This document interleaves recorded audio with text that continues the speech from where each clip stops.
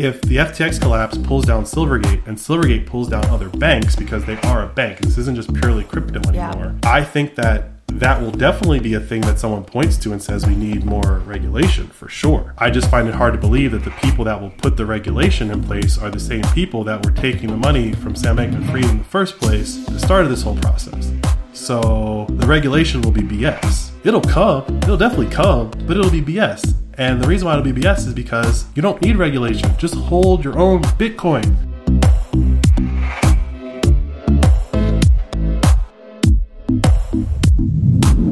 You're listening to the Flirting with Bitcoin podcast. I'm Mandana. And I'm Ian. And we're the Receffies. My husband Ian is a Bitcoin enthusiast, but I am not. Each week, he tries to teach me something about Bitcoin and Bitcoin adoption. We have a lot of fun with it. But I'm not trying to overwhelm you with technical analysis and price targets, babe. You promise? I promise. And I promise we won't overwhelm you with ads. That's because we operate on the value for value business model. What's that? Instead of reading off a bunch of ads, we're going to keep things a little more personal, intimate, if you will. If you enjoy the show, meaning it brings you some value, consider supporting us. That support can be sharing the pod on your socials, recommending us to a friend, and yes, even sending us some money. And since I'm the Bitcoiner, I prefer Bitcoin. And you can send us some on our favorite podcasting app, Fountain. If you want to learn more about the pod, go to flirtingwithbitcoin.com and our About page to learn the different ways you can support the show. And if you're new here, or not, make sure you check out the Satoshi Savings Calculator on the site. It's a little app that I built that enables you to set a goal for how much Bitcoin you want to acquire, while also reinforcing certain Bitcoin concepts like the halving and Satoshis. And since I know Bitcoiners are all about their privacy, the app works completely in airplane mode and only saves data to your browser's local storage. To all our Fountainheads out there, keep making and sharing clips of the show. We may make the content, but without you, all I'm really doing here is flirting with my husband in front of a microphone. Y'all ready? I am. Let's go.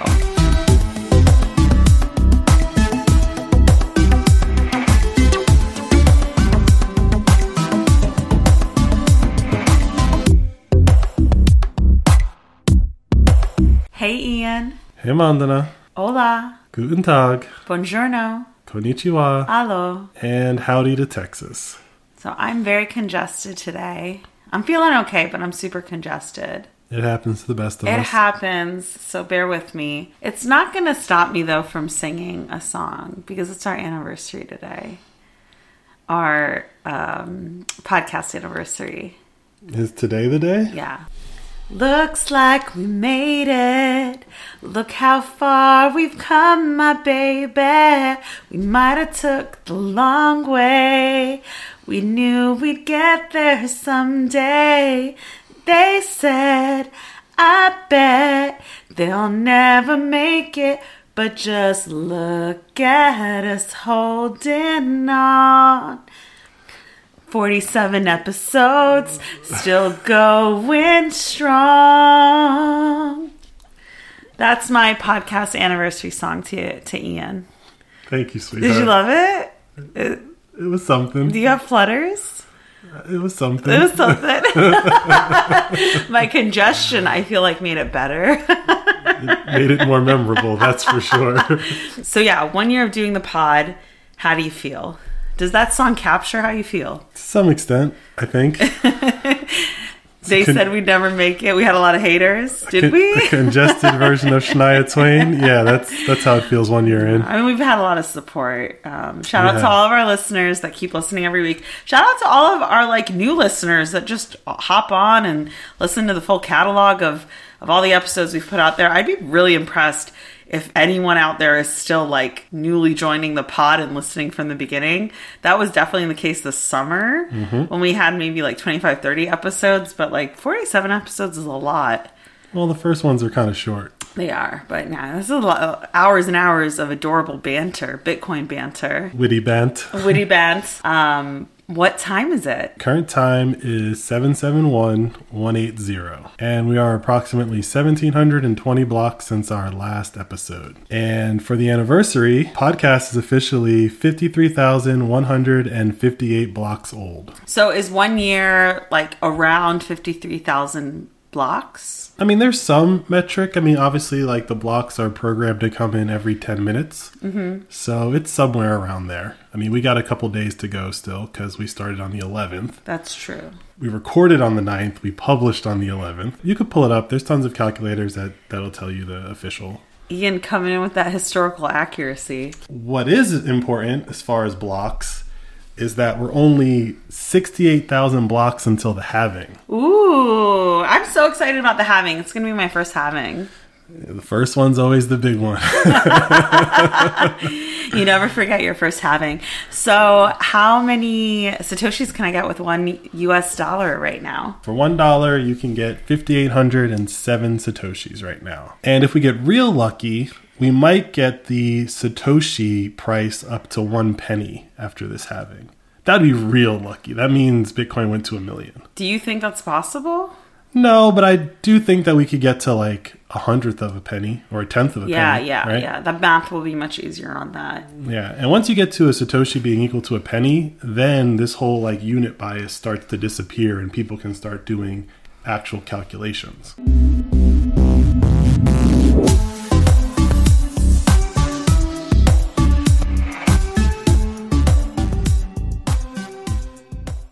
We say hello in all those different languages. We have a lot of different listeners around the world. Pretty much our dominant group are Spanish-speaking people, whether it's Argentina or Mexico. And we don't celebrate this here in America, but there was a big holiday this past Friday in the global South called Epiphany and or King's Day. And there's a little backstory to this holiday for me. I was in Brazil on King's Day, and my last name is Reese, and I was wearing my soccer jersey.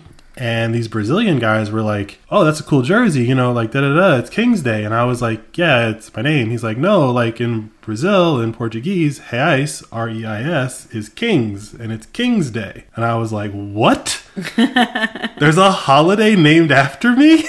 Not named after you. There's a holiday that has my name in it. Yes. And so your existence. I texted my dad and I was like, this is really cool. And he didn't know about it. And so I've been kind of every year saying Happy King's Day to people. Didn't do it last year because it's January 6th. And so some other crazy things have been going on January 6th. But we're taking back the day. And the reason why I know that this happened, or I was reminded, is because we were in Puerto Rico this past week. And they were celebrating King's Day, and everyone's saying, oh, Friday's a holiday, and all of our friends were like, what holiday? King's Day. I was like, oh, yeah, it's Reese Day. We were down there for a group trip, but it was really fun. Funny story about Puerto Rico. We were walking around, I think it's called La Placita. Plaza de Mercado. Okay, that's what it was called. I thought it had a couple of other names. Either way. Maybe it did, but that was written on the building. It has it's a couple of blocks of just a ton of nightclubs and bars and things like that. And we're walking into one of the streets and there's a place called Bitcoin Center. And I get so excited, and it's a bar, and there are all these people sitting outside of it. We go inside. There's all of these printouts of barcodes that take you to Cash App to pay in Bitcoin. And I was like, all right, we are going to buy something in person in Bitcoin. Ian goes to order drinks. When it's time to pay, the guy's like, cash only, right? Honestly, I don't know what he said. It made no sense. Because I couldn't hear him, and it was in Spanish. But basically, the owner of the place said no Bitcoin. It made no sense. So when I tell you this place was covered in signs called Bitcoin Center, it said learn and use Bitcoin. It said all of these things. We took a picture outside of it. I was ready to film Ian paying for it in Bitcoin, and it didn't happen. So we're still out here trying to find a country that will let us pay for something in Bitcoin when we visit them, but it just doesn't happen. Well, we can go to Costa Rica to the Bitcoin jungle. Yeah. We don't go that far into Costa Rica. We don't go that far into Costa Rica. But maybe next time we go, we can go there. Or we go to El Salvador. El Salvador seems like the easiest place to go at this point. You just get off the airplane and you start spending. Miami really did disappoint me, though. So, I don't know. I don't know what's real, babe. Yeah. I know Bitcoin adoption is happening, but it's kind of a bummer that it hasn't been something that I've experienced in real life yet, but we'll get there. I think your best bet if you want to bend your Bitcoin or have a Bitcoin transaction is to buy something on the internet and pay for it in Bitcoin. Yeah. Because I've purchased some stuff using real Strike people. from real people. Actually, shout out to one of these guys on Twitter at Need Creations. He actually made these like Bitcoin playing cards that have all these like fun facts about Bitcoin on them and stuff like that. You know, he just was on Twitter like, hey, I made these cards. Anyone interested? I was like, yeah, I'll take a pack. And he just, you know, copy pasted a Lightning invoice into the Twitter DM. I paid it and he shipped them to me. That's simple, right? And I paid them through Strike. So like I just converted dollars into Bitcoin and on they went. I didn't spend any of my stack, right? I just spent dollars. Yep. But he got what he wanted, which was Bitcoin, and now there's a little less dollars in circulation. Yeah, I need to find something that I actually want that I could buy in Bitcoin. We'll get there one day.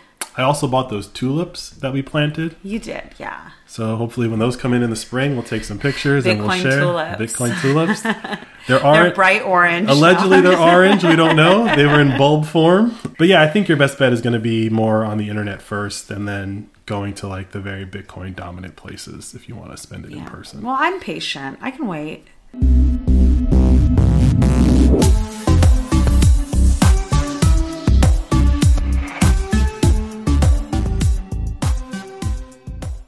All right, let's move over to shout outs and give a shout out to the booster of the week, Busy Brain. He said, excellent episode. I just discovered your podcast and you've gained a sub and a fan. Thank you for your pursuits and an enjoyable episode I can share with normies as a good entry point into warming up to the idea of Bitcoin adoption.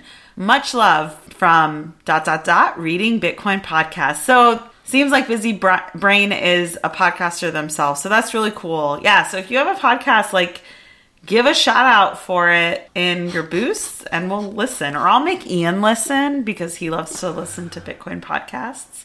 And then I'll make him explain to me what your podcast taught him. Is that fair? Just give you more homework? More homework, yeah. You love it. And then we got our boosts over 500 sats this week. Shout out to Zordon, Skinny Sats, Risco, and TNT Mom. We appreciate all of the support you guys continue to give us. I promise our second year is going to be even better than the first. So in that vein, if you are listening on Fountain, you know, we're not, it might sound like it, but Fountain does not sponsor this podcast at all. We don't get any money from Fountain except from listeners. We give Fountain money. Actually, yeah, we do give Fountain money. Yeah. So you guys can get sats in our episodes when you stream them. Fountain had a big update this past week. I've been in the beta for a couple weeks now, but it's a pretty big update, and I think there's a lot of improvements to the app. Obviously, there's going to be a lot of bugs as they work through a migration that they're doing. So they were using some other Lightning host for their Lightning transactions, and they moved over to a different one. So there's still some kinks to work out there. But the coolest thing about the update is that now on the homepage, there's like a social media feed. So like when you leave comments, if you're following me or I'm following you, you actually see the comment in your feed, more like a Twitter or a social media concept. That enabled me to like see a lot of comments and stuff like that and actually reply in a more reasonable manner than going through all the past episodes, making sure that I didn't miss a comment, right? So that's a really cool update. If you haven't installed Fountain, install it. If you haven't updated it recently and you don't see this activity feed, update your app and you'll see this new home feed. It's a really cool upgrade. And as a software engineer, I really see I can see where this is going and it's going to be really cool. You just got to like work through the iterations. Yeah, of let it all play out and have fun with it. So December was kind of a whirlwind. We didn't talk too much about what was going on in the Bitcoin world. We just talked about things that I wanted to talk about. So I'm sure I've missed a lot.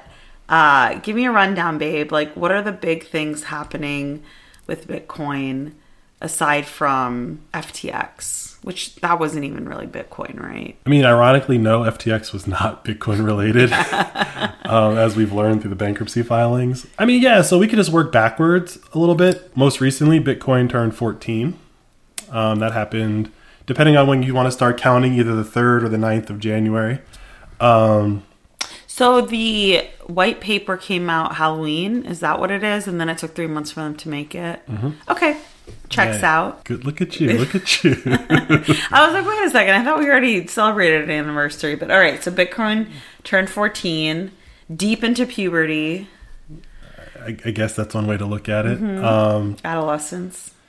And so, yeah, I mean, all last year was kind of a downward trajectory in the fiat price of Bitcoin, but it was an upward trajectory in almost every other metric of Bitcoin, notably the hash rate.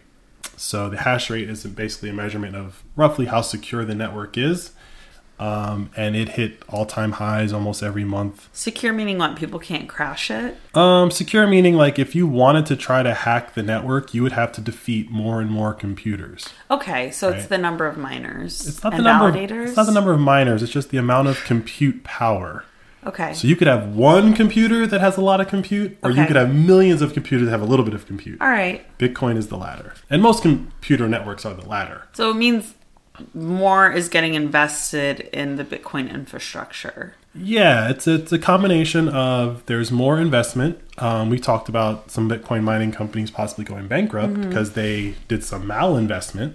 But for every one bad investment, there's a bunch of people that didn't go bankrupt, right? But also the hardware itself was improved. So if you just had 100 miners and all of them just improved their processing power, you have more hash rate. So there's all these virtuous cycles that are at play that encourage everyone to make their setup better, which makes the network more secure.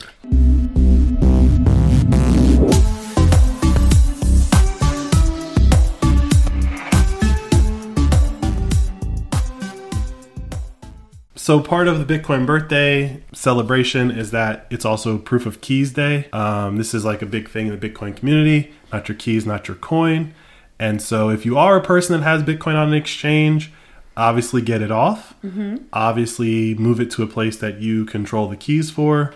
And basically on Bitcoin's birthday, you are highly encouraged to do it as not only moving Bitcoin off the exchange, but actually validating that the keys that you currently have in your setup actually still works, right? Why wouldn't they still work? It's not that they wouldn't work. It's that if you don't interact with them on a regular basis, you may not know how it works. You might have forgotten or... For example, do you know how to move our Bitcoin? No. There you go. I knew you were going to ask that. So, like, that's why, right? Okay. You do it for yourself. If you're by yourself, you do it with your significant other, right? If you're doing this together, make sure both people know. Obviously, you haven't been feeling well, so we didn't really dive into that. But the irony of Proof of Keys Day is that within the same time, I don't think it was the same day, but within like 4 or 5 days of Bitcoin's birthday / Proof of Keys Day, one of the Bitcoin core developers was hacked. I saw that. And I'm putting this in air quotes. I'm just going to go really quick on this because I don't want to make fun of this person. Allegedly, they lost like over 200 Bitcoin. So that's like really painful, especially if you think about the long-term implications of what 200 Bitcoin is. But from everything that I've seen and read and heard, this person really just overcomplicated their setup. And this goes back to the whole concept of Proof of Keys Day. He outsmarted himself and basically created a vector of attack. I won't get into the details with you because I would have to explain a lot of computer science concepts to go that far. But the short of it is that he didn't need to do any of that. All you have to do at this stage of the game is get a hardware wallet, preferably a cold card, and never connect it to the internet at all. Okay, I hear what you're saying, but are other people in agreement with what you just said who have been following really closely what's been happening to this guy? Yes. Okay. Yes. And has he conceded that? I don't know what he's conceded, but from everything that I've read and from the people that have made the most strongest comments about what we all know, because he did tell us a lot. Yeah. He just overcomplicated it. Yeah. It's that simple. Yeah, I will say like my immediate reaction to it, because I saw his Twitter thread. Because remember, guys, I'm on Nostra, and so I saw it and I sent it to Ian thinking I saw it before he did, but I didn't. But I beat you by like a couple hours. Yeah, but I was like, oh, look what I learned about before you. And Ian was like, nah, I already knew about that. But I did read like some of the thread, and I immediately was like, shit, is Bitcoin not as safe as I thought it was? Or is this showing that Bitcoin isn't this unhackable thing? No, Bitcoin is unhackable. He was socially engineered. Yeah. Right? Like the human was hacked, not the network. Yeah. Right? And so that's the point, is just because a person is smart, just because the person is a Bitcoin developer, doesn't necessarily mean that they are taking the appropriate steps to protect their wealth. I think that's so scary. Like, I think it like triggers the initial concerns and fears that I had about Bitcoin when, very early on you were explaining it to me. Mm-hmm. And then like, our Securing the Bag series, when you walk me through all of those things. He did none of the things in our episode. Really? That's my point. Wow. We made a whole episode that if he had followed what we said, this wouldn't have happened to him. How many people have we told that? We've told everyone that, know. right? So that's my point. It's is like tough, what he was doing, Listen to the Securing the Bag series. If you're kind of new to the pod, go back and listen to those episodes, because it's not even about like, oh, listen to my podcast. I have a podcast. I want to, no, really, I think it's so important for people to be educated and informed. And it's just heartbreaking when people lose their money just because they didn't have someone kind of shake them and be like, this is how you should be storing your money. And really, the Securing the Bag series, it does that. And it lays out all of the information that you should have, that I think still, Ian, you feel confident that is the right guidance to give to someone who's trying to securely store their Bitcoin. Yeah, I mean, again, Bitcoin was not hacked. Mm-hmm. Someone would have had to have guessed an infinitesimal small chance at guessing his private keys. Mm-hmm. But that's not what happened. He had a setup where someone just got them. Yeah. They didn't have to guess, right? And so if you have a hardware wallet, it is the de facto way to secure the bag. If you have a hardware wallet, they are designed so that your private keys are generated inside of the device, and they are never connected to the internet, and they can never be retrieved from the device. Now, there's a debate on which device does that the best, right? I think there's a pseudo consensus that Cold Card is a pretty good one. There's some new ones coming out that will probably have some new hardware wallets this year, and we'll all get to see who's got the new latest and greatest. For something like Cold Card, for example, it goes a step further, where the USB like power source, they disable the data. So data can't go through that cable. Right? It's just power. They have a memory card that you put in and out. So you never connect it to anything that's connected to the internet. And from what I understand, this guy had his keys on something that was by de facto connected to the internet. Can I change the subject a little, like, while we're talking about this?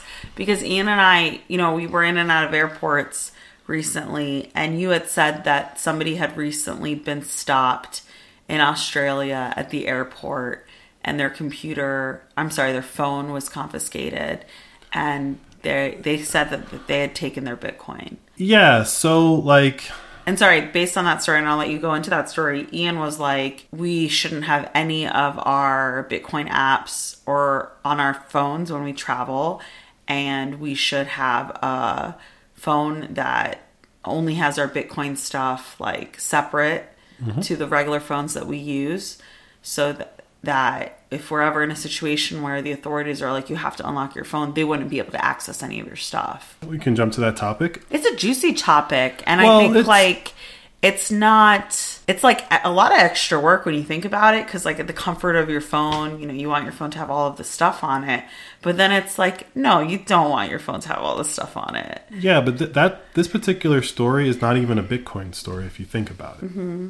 Right? Like people have Cash App on their phone. Mm-hmm. People have PayPal on their phone. People have all kinds of ways to move their money on their phone. Yeah, but you can like go back if it's like fiat, you can go back and get that money back through Cash App. That's not the point. The point is that when you go through the airport, you are de facto a criminal. You know my opinion on airports. Every time we're in an airport, he's like, ugh, I'm being treated like a criminal the second I step in here. Not only are you being treated like a criminal, you're being treated like a criminal by criminals now, because they've actually passed laws. That's what happened to this guy in Australia. They have a law that says you have to surrender your phone. Mm-hmm. You have to unlock it or you will be detained. Yeah. So if you're forced to hand over your phone and you're forced to unlock it and they take your phone in some other room, forget about Bitcoin. Like they can do whatever, right? Okay. one of the big things that you can do... They can take your nudes, guys. Don't have nudes on your phone. Don't take nudes. Yeah, it's the least of anyone's concern. I mean, it's my concern about everyone. The point there... Privacy is important. The point there is that a lot of people use SMS as their two-factor authentication. So if I have your phone and it's unlocked and I log into something, I have the device that's going to get that 6-digit code. Yep. That's what this is about. Bitcoin is like, it's part of all of that. But when you go through an airport and they can take your phone and force you to unlock it, pretty much most people have their entire lives on their phone. And what they're saying is your entire life is now subject to being inspected.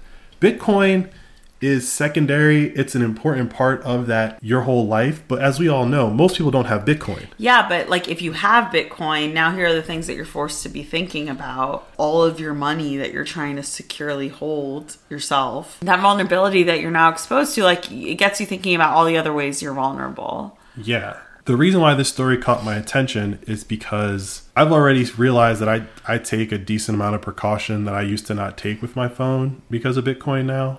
Right? Like, I'm always deleting apps off my phone. I used to do that like maybe once a year. I do it like once a month now. If I haven't used it in like a month, I just delete it. But for the most part, like if something has biometrics on it, I put a password. I use biometrics, right? I used to do that for like simplicity of logging in, but that's not the thought process that's going through my head anymore. These laws, and they were passed in, you would think a law like this, you'd hear this and you'd swear that it was China, right? Like, no, this was, I'm probably going to mess up all the countries here, but United States, Australia, New Zealand, UK, the Western countries, the quote-unquote good guys. That's where these laws were passed. So in America, they can do this now? Yep, they passed the law in 2017. Oh, they've been doing this. And I was unaware of it until this story. And that's my point, is that they've already passed laws. These laws are already sitting there waiting for a reason to use them. My main reason why I hate TSA and like airports is because I'm a little bit older than you, not by a lot. I know, you tell this story all the time. But I'm going to tell it. When I went into the Air Force, I got on a plane July 3rd, 2001. There was no such thing as TSA. No such thing. You walked right to the gate. Your family could wave you goodbye as you walked down that little ramp or whatever. Like, that was security. A lot of people don't remember that because they're too young to even remember that. The way that we're treated in the airport today, it's not normal. This is not how it always was. But it appears like that because after 9/11, it was scare everyone to being accepting of this new paradigm. I see this type of rule being passed in a way where before you know it, it's like it's just what you have to do to go through an airport. Yeah. And no one really argues or questions it because it's like, well, of course you got to do that. I think everyone hates it. It's so stupid. Well, hating it and accepting it are two different things. And so, like, people have to get from A to B, so they have to fly. Airports don't hire TSA, right? Like, that's not like the airport doesn't want TSA there either, because that makes the airport less fun. Yeah. Right? So there's this thing that sits between you and the service that you bought, which is I need to get from point A to point B, and it's called TSA. And over the years, they've just created so many draconian rules. Like, we were coming back from Puerto Rico, and I forgot to take my belt off, right? No one said anything. As many times I've been yelled at. They don't catch that shit. They don't catch anything. But that's my point. I remember in college, I had a professor who was a cop, and he said that he went through TSA with his gun, and he had forgotten to tell him that he had his gun, and he was about to miss his flight, so he just kept going. But he was like, TSA doesn't catch shit. Right. Now, the point is that whether they catch it or not, if they do catch it, you are in the wrong. If they don't catch it, you don't get to go to them and say, someone should be fired for like, you know. Absolutely. So like this thing with the phone, I think that it's already been put in place. They're already gearing up to start confiscating phones of people who are fleeing countries and are probably moving Bitcoin and moving wealth in a digital manner. And they're going to have a list probably of the really, really wealthy people, probably not coming after us. But that's what this is going to be used for.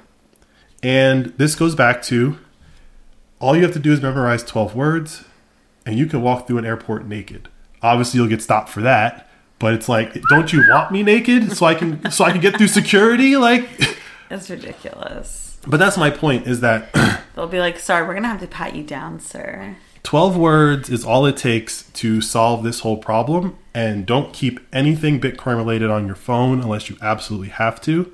And if you are moving large amounts of money in Bitcoin, well then, you know what? Go somewhere, get to your destination, and buy a new phone. Like, basically, buy a burner wherever you go. Like, if you really are moving that kind of money around, because the laws are there, and you don't want to be the guy that's caught, and all of a sudden you get robbed by Bolivian TSA. Yeah. Right? It happens.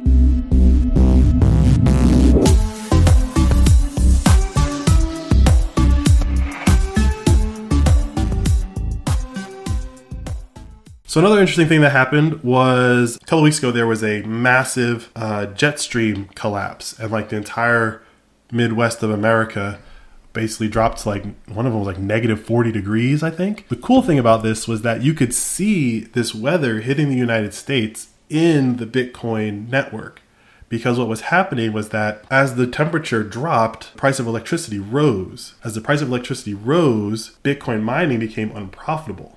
Bitcoin mining becomes unprofitable, Bitcoin miners start shutting off. Bitcoin miners start shutting off, that hash rate we talked about earlier dropped. Hash rate dropped, and it dropped so much that Like the global hash rate, or is there an American hash rate? I mean, you could probably figure out an American hash rate, but that's not really the point. The point is that so many turned off. Yeah. So many Bitcoin miners turned off because of this particular weather event that there was an upcoming difficulty adjustment, right? Every 2 weeks, there's a difficulty adjustment for Bitcoin mining.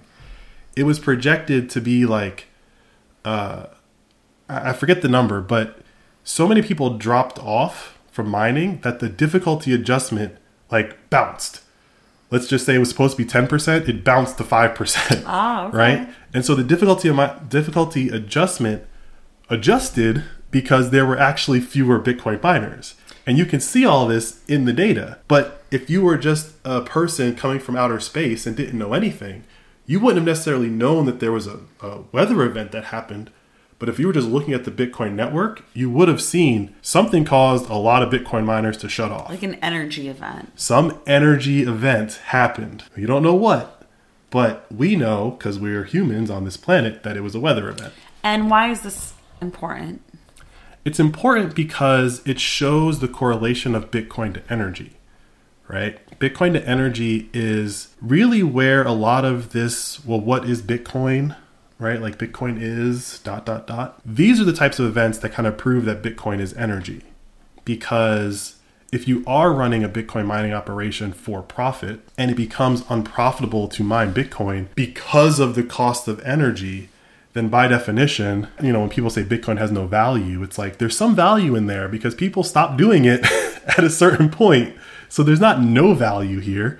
And it is converting electricity, whether it's renewable, locally sourced energy or just abundant energy that's on the grid and available very cheap. It doesn't really matter, but it's converting that energy into Bitcoin, which can be used at a later date, right? Like we produced really cheap energy today, we convert it to Bitcoin. 5 years from now, we can spend it on things in the future. You can't really do that before Bitcoin. You know, if energy is generated, you got to use it or lose it. Now we have Bitcoin.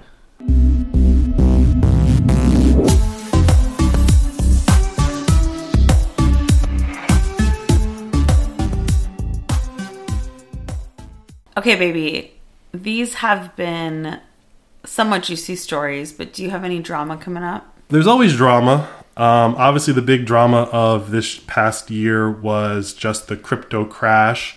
I forget the total number of companies that basically lost everyone's money, but I think it's approaching like 10. You can think of all that crypto stuff as like a really loosely coupled pyramid scheme. There were all these companies that basically were lending to each other and borrowing from each other, and like a Ponzi scheme.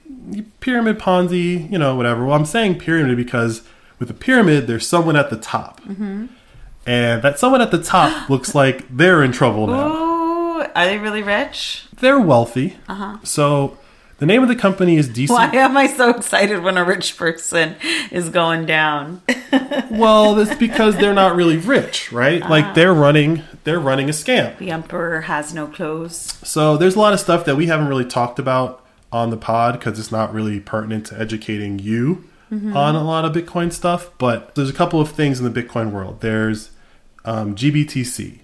So GBTC is a ticker like Tesla, right? GBTC is a ticker you can buy on most stock exchanges, and it's run by a company.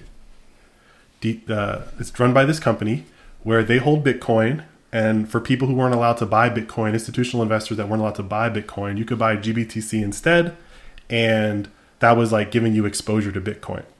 Well, when they first started this fund, there was like a premium, right? Like there was more people wanted to put money in than the Bitcoin was available, so like you were paying a premium of like 30 or 40% more than the Bitcoin was worth. Throughout this whole year, that number has been coming down, and now the premium is like negative. It's like negative 40%. This is just one of many products that this company has like bombed on. And they've bombed on it just because the price of Bitcoin has gone down. Well, we'll get into that in a second. Another one of their products is this earn interest on your Bitcoin product. And what they did was they said, look, insert Bitcoin or insert crypto company, you can give your users exposure to risk in exchange for a return on their deposits. The biggest one that did this was Gemini, which is the Winklevoss twins of Facebook fame. These guys keep popping up, right?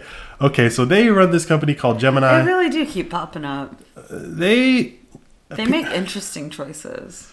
Well, I mean, we could do a whole episode on the Winklevi. I don't care about them. The point is that basically the Winklevi brothers took the money that they made from Mark Zuckerberg in their Facebook lawsuit, and they bought a bunch of Bitcoin back when it was really cheap. They were like one of the first big purchasers of Bitcoin. I think they have like 1 million Bitcoin or something crazy like that. Dang. But the point is that they have an exchange. Hopefully it's on a cold card. No, it's worse. They own their own exchange. So the Winklevi twins started an exchange called Gemini. Right? We don't use Gemini. We've never used Gemini. But Gemini, Coinbase, same thing. Right? Well, Gemini, a couple years ago or last year, started offering this product called Gemini Earn, where their users could deposit Bitcoin and they would get, I think it was like 4 or 5. Like Celsius, right? Similar to Celsius in the sense that you're going to earn money on your deposits. But if I recall correctly, Celsius was paying their interest out in Celsius tokens. Yep. Gemini Earn, I believe, was paying it either in Bitcoin, like BlockFi, or in USD or Tether, like some USD crypto. Well, the company that they were working with to facilitate that, get your interest on your money, was the same company that runs GBTC, right? So the name of the company is called Digital Currency Group, DCG. And they have all these subsidiaries that have all these different things that they can do. They have like a wealth management company, and they have like this Genesis company, which is what Gemini was using. And then they have GBTC, which is like the stock product. They have all these like little things going on, right? Well, as we all know, whenever someone pauses withdrawals, you're not getting your money back. Yikes. So about 50-something days ago, Genesis paused withdrawals. Gemini and all of their users are like, where's my money, man? It's $900 million worth of money that they have just said they're not going to give back. And so while we were on vacation, one of the Winklevi brothers wrote this like open letter, posted it on Twitter, I think, or somewhere pretty public, to the CEO that was like, hey, Barry, it's been 51 days since you paused withdrawals, and we want to know when you're going to unpause them so we can get our money and our customers can get...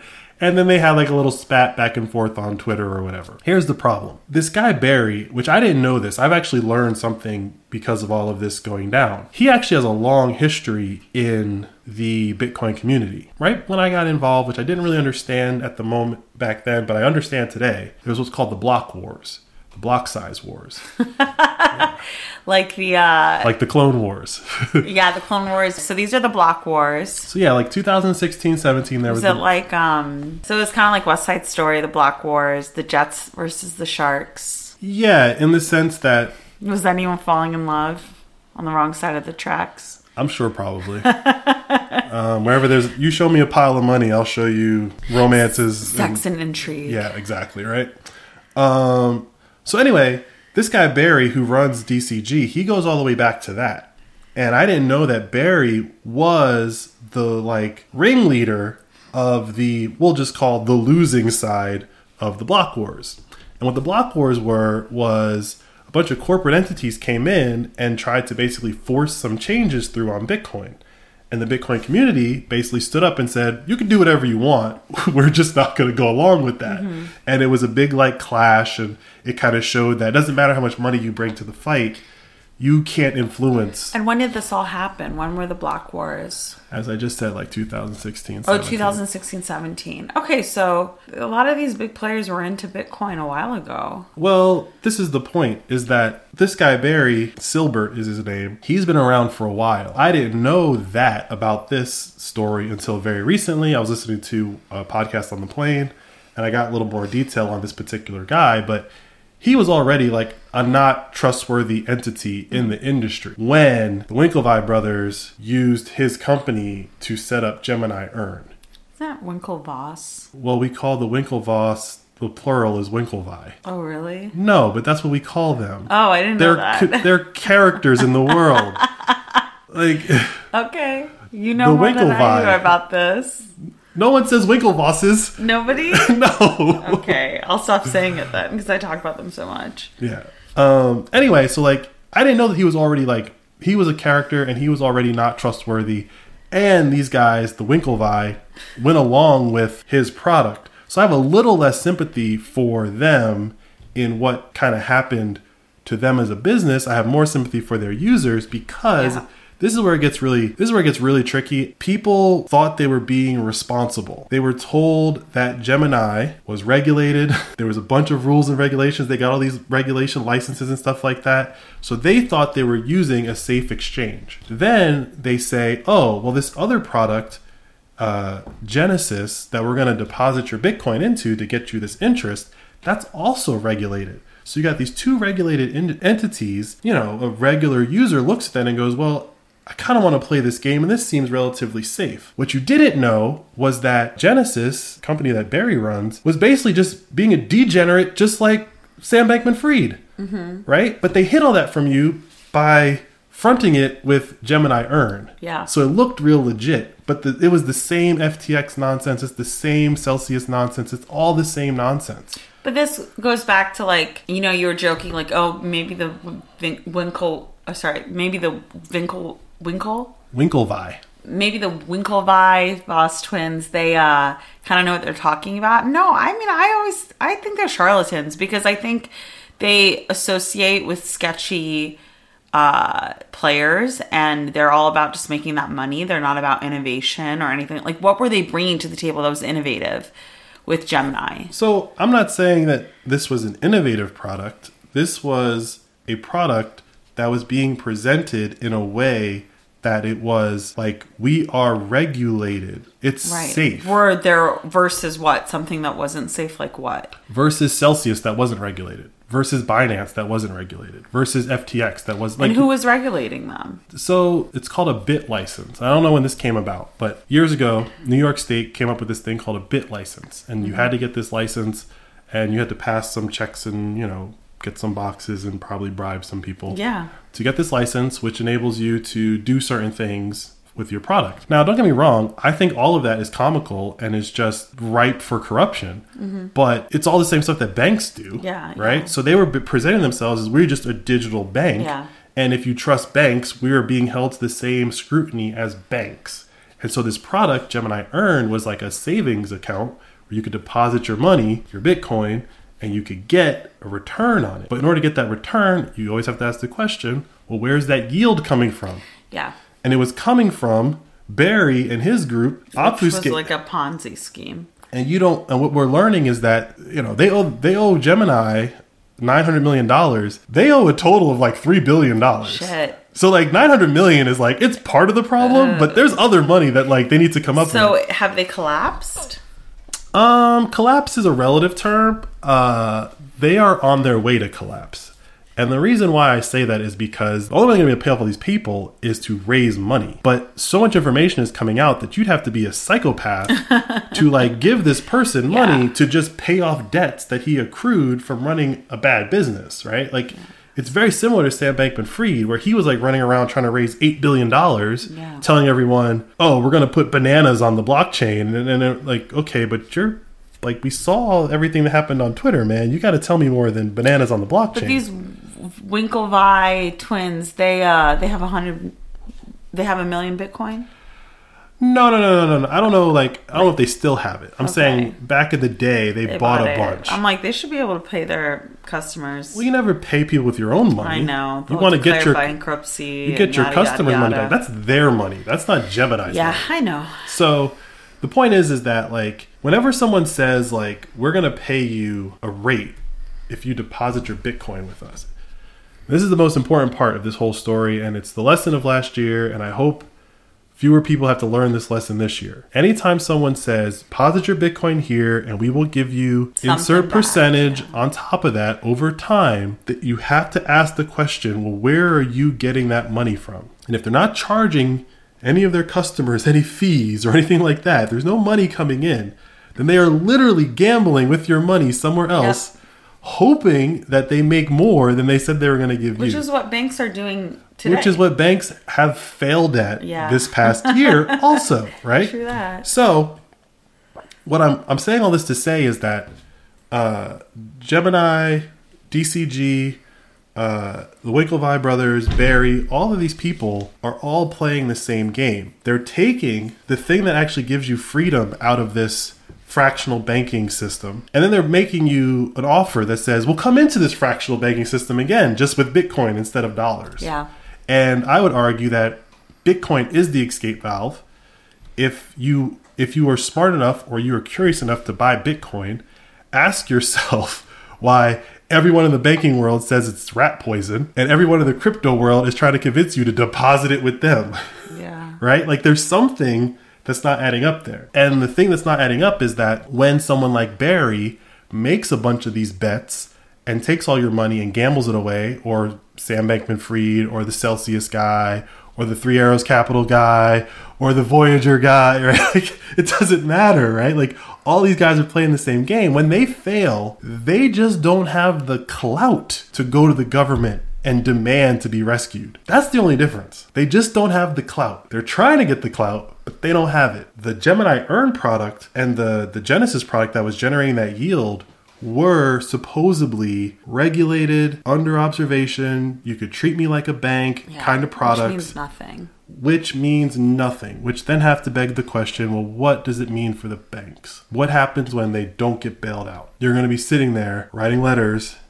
Well, they're FDIC insured, right?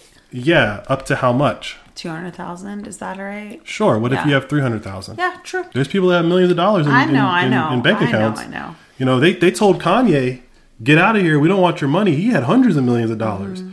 If JP Morgan Chase went bankrupt, they would have took all of Kanye's money. Poor Kanye. It's like, I feel bad. Just using Kanye as like an extreme example, right? I'm with you. So that's like one version of this story. But the other version of this story is that there's an actual bank that might be blowing up.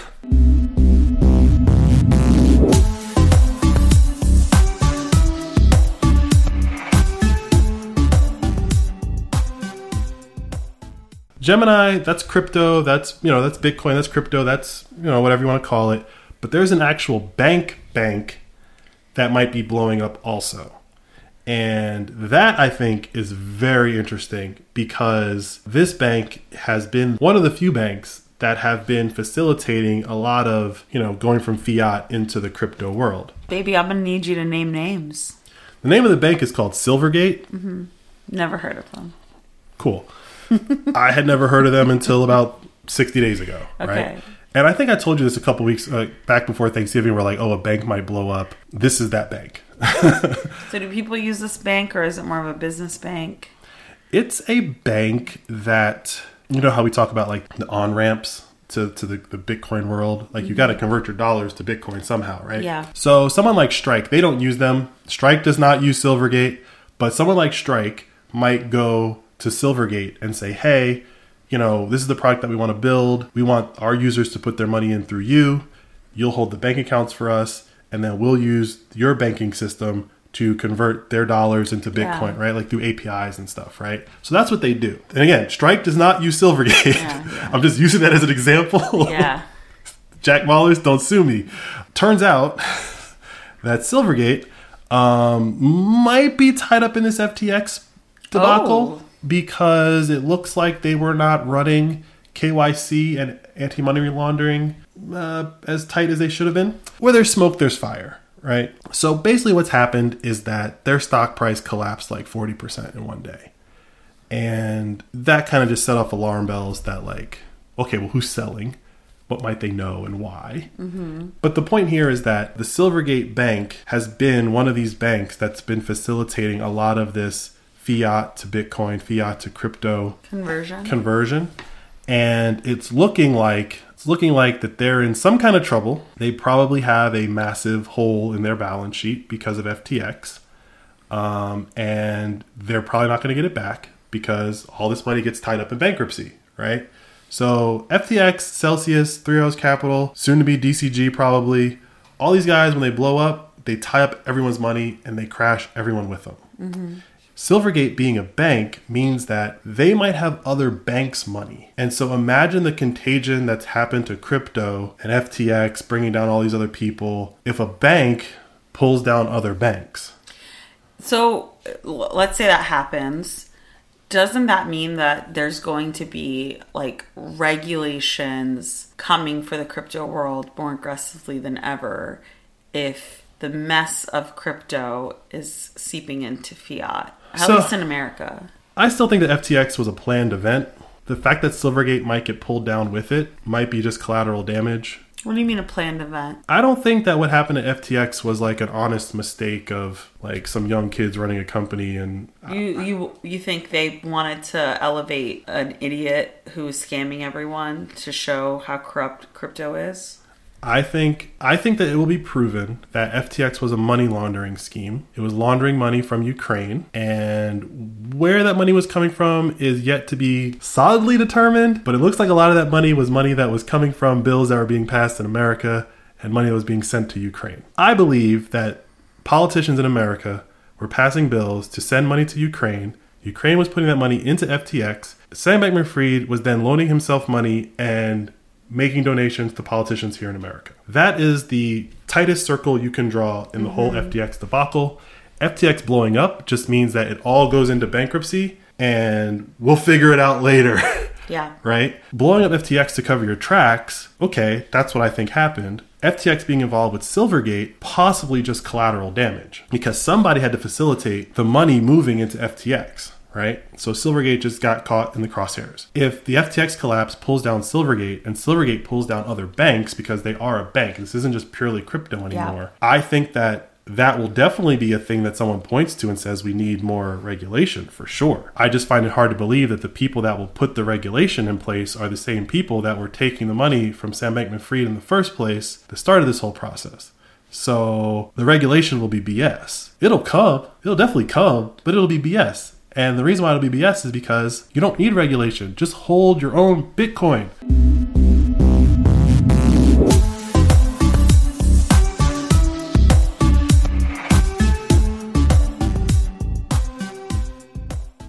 That's quite a theory, babe. Did you come up with that yourself, or is that what the Bitcoiners are throwing around right now? I'm not going to sit here and say like I came up with that myself. Like that would be, whatever, a little egotistical. But I do think that I was already heading down that path and someone just kind of gave me other pieces of information that kind of said, oh, well, if with that additional piece of information, I believe in this theory more, right? And the piece that I got that I didn't really know was the Ukraine FTX connection and how that was all working. And then when we find out during bankruptcy that he had borrowed money from the companies and he was making all these donations to the politicians, it's like, well, that just closes the loop. Yeah, it really does. I mean, it checks out. It's not a crazy conspiracy theory the way that you've laid it out, but... And like, this guy came out of nowhere. Yeah. SBF, right? Like, he just came out of nowhere and all of a sudden he's like the wonder kid in DC and like taking pictures with all these politicians. It's like, obviously he was spending the money. I get that. I know how politics works. But like when it all blows up and you get more information, right? It's very similar. I know people probably hate this example, but it's like Nazi Germany. It's like when the country blew up and everyone just went in and started pulling all the records out, and we were like, oh, here's what they were doing. Like they wrote it all down for us, right? Like, thank you. That's what's going on with FTX right now. It's like it's all there in data and in filings, and people are just exposing it. But DCG, Barry Silbert, Silvergate, FTX, all these things that blew up last year, it's not over yet. It's not over. And one of the big things that's going to happen this year is if DCG blows up, that product that I talked about, GBTC, they hold, I think it's like over 500,000. It's like a ton of Bitcoin that they hold. They might just decide to sell all of that.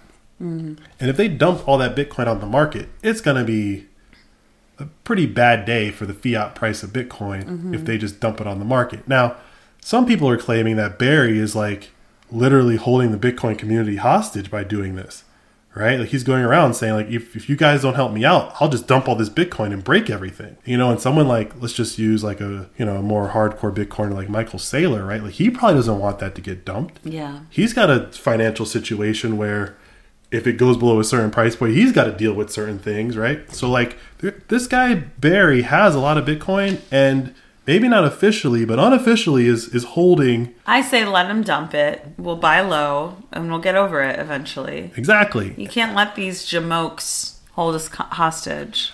Well, this goes back to my point, right? It's like, it's not holding me hostage. When we go out in the world and I say the word Bitcoin and then someone throws out, oh, but with all the crazy stuff that's happening with it, like, it's like, no, I'm cool with that. Why? It's because I don't care about the dollar price, right? If you don't care about the dollar price, if you don't have if you're not on leverage, right? It'll be on sale. It's just a sale to you. And so 2022, everyone got broken. What a year for me to jump into Bitcoin. 2023 is like settling all of that. Yeah. And 2024 is the halving. 2024 is the halving. Bring it on, baby. I'm ready.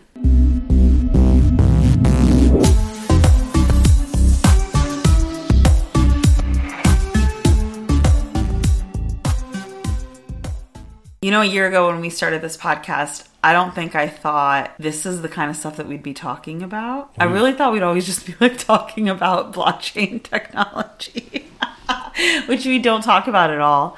But yeah, this is really interesting stuff, and it's really important to regularly tune in, for me to talk to you about it, or for others to tune in and just get an overview, understanding what's going on in this space, because there's a lot of people mucking it up. Mm-hmm.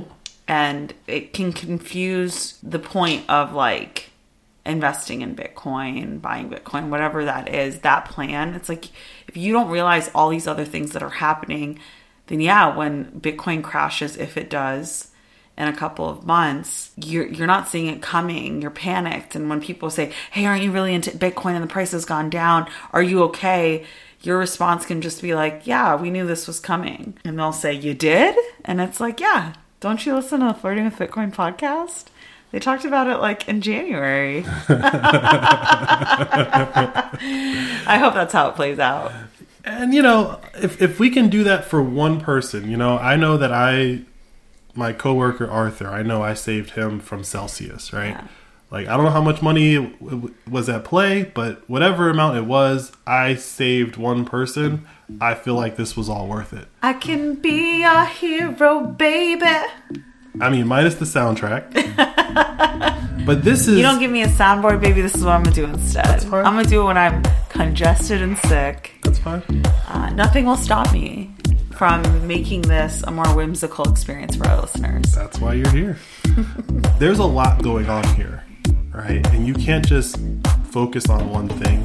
It's hard to know everything that's going on. Like I said, I just learned about Barry Silbert 3 days ago. Mm-hmm. But the important thing is that as you are following along, the kind of the format here is that I'm teaching you what I've learned. Yeah. Right? And so there's still a lot of learning to go on. There's something new always happening. And yes, sometimes there's not a lot going on, and maybe we just might crack some jokes about, Ethereum for people or whatever. But this DCG, Gemini, FTX, this collapse and all this contagion that's happened last year gotta play itself out. And so it's not over yet. And as you said, we know that it's gonna play out. we know that it has to be resolved. It might resolve when we're asleep and you wake up and the price of Bitcoin's down. But if you knew that this was coming some way or another, you're not terrified. But for the people that are I'm scared. But for the people that are like trying to day trade this, Bitcoin's a 24-hour market. Ooh, good luck. So don't trade, buy, hold, and if you can, find some places to spend your Bitcoin online, because as you spend it into the economy, it greases the wheels and more people will accept it, and then that actually increases the value of your Bitcoin. Makes sense to me.